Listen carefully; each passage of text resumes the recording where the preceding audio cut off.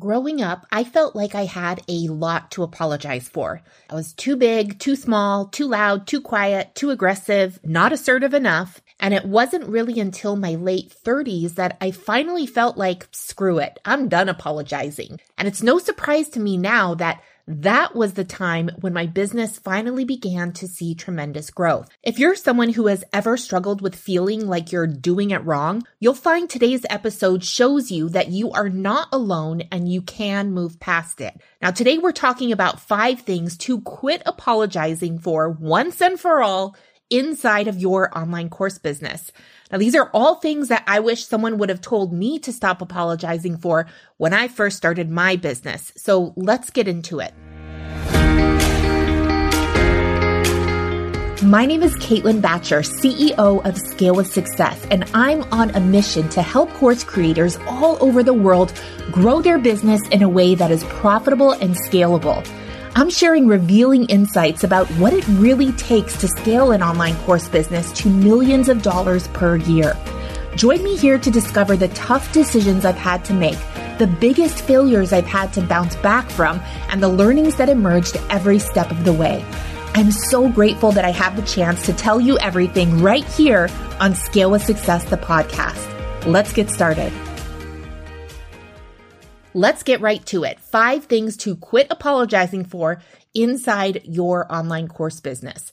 Number 1, selling. Selling allows you to serve others. So if you stop selling, guess what else you stop doing? Anyone, and I mean anyone who leaves a comment on your social media post or sends you an email explaining to you all the reasons why you are being too salesy by advertising your products or services says way more about them than it does you. If you run a for-profit business selling coaching or courses and you're a personal brand, you're going to get some emails and comments telling you that promoting your products and services is wrong. And it's important that you do not take it personally because as your business grows, you won't get less of those comments, you'll get more. And if you start to let all that chatter get to you, you'll start to sell less and your business will suffer. You created this business to help people, and the vast majority of people in your community want to hear about what you're offering. It's doing them and everyone else you have the potential to serve a disservice by holding back. It's okay to be excited about what you sell. And if someone is bothered by that, then they can simply unfollow or unsubscribe. They will be okay and you will be okay. Number 2, being yourself. All of those quirks that make you feel self-conscious, well, people love those about you. Not everybody, but your people. You get up every morning and put your ideas onto the internet in front of everyone to see. You make offers, you deliver content that inspires, teaches, and entertains. You put your heart and soul into everything you do, and that takes so much courage. Being yourself online is not for the faint of heart, but it is needed. You'd be surprised at how impactful showing up as yourself can be for someone. Part of my own face is paralyzed and has been ever since I was born. Now, it has zero effect on my ability to get anything done in the day, and 99% of the time, I don't even think twice about it. But I get messages and emails from other women who say, they also have facial paralysis and go to great lengths to not advertise their business with video marketing because they're deeply ashamed of the way they look. They say seeing me show up as myself gives them the courage to do the same. Your greatest insecurity can be someone else's biggest inspiration. Number 3, making money. My husband has a photo of me holding a $200 check that I got from my very first client years ago, and it is one of my favorite pictures. That $200 that someone mailed to me from many states away because I hadn't yet figured out how to send an electronic invoice was a pivotal moment in my life. In that photo, I look proud and a little scared because I had no idea what was to come. I've spoken with many newly successful women in the online course industry who feel embarrassed about their success. And there is a time when I felt the same. When I tell you that no matter how successful you are right now, whether you're making 100,000 or 100 million, you are just getting started. I mean it. The opportunities to build financial freedom for yourself and your family by selling your course on autopilot are truly limitless. You can have a business as big or as small as you want, but you need to do the things that are required of you in order to make that happen, including selling, being yourself, and making plenty of mistakes.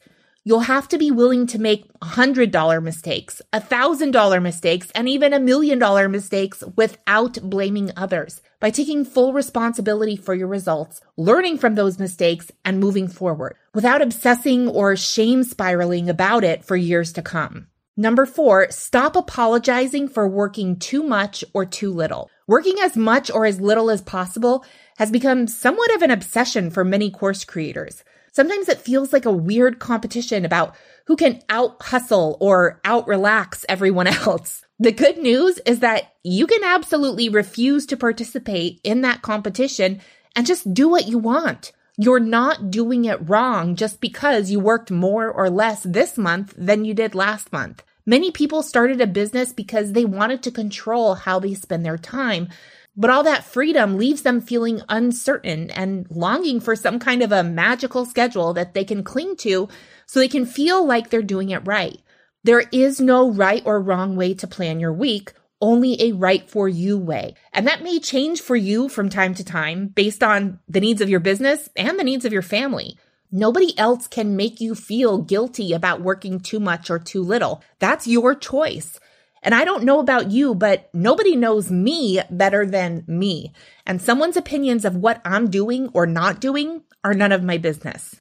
One thing I will say is to be good to yourself and allow yourself the freedom to enjoy the slowness of an afternoon spent with your loved ones just as much as you enjoy spending an afternoon brainstorming your next big offer.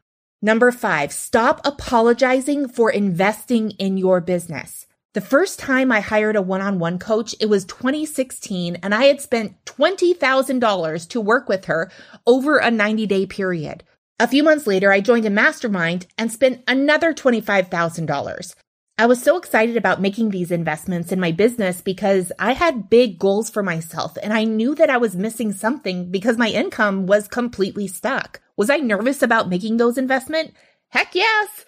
But I was more nervous about not making them and staying stuck at the same revenue level again, despite all the effort I made to get things moving. I needed help and I was willing to accept it.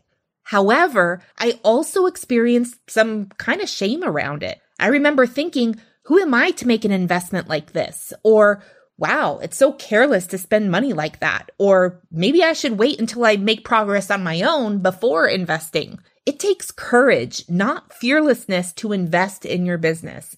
And as your business grows, so will the size of those investments.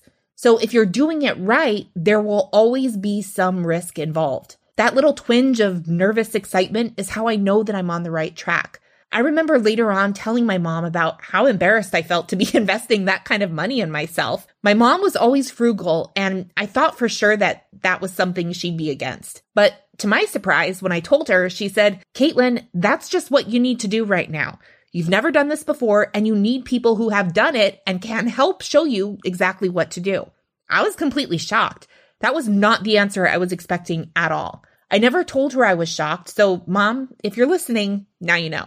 If you've ever felt ashamed or embarrassed about selling, being yourself, making money, working too much or too little, or investing in your business, you're not alone. I've been there, and so have hundreds of thousands of course creators just like you. So today I invite you to set aside the opinions of others so that together we can step up and create the impact that we were born to make with our businesses. I appreciate you being here, and I'll see you next week on Scale with Success, the podcast. Are you sick and tired of launching and looking for a proven method to generate consistent revenue from your online course on autopilot? Sign up for my free masterclass, How to Generate Launch-Sized Revenue Without Launching, and I'll show you how our clients are making more money in less time than they ever did while launching.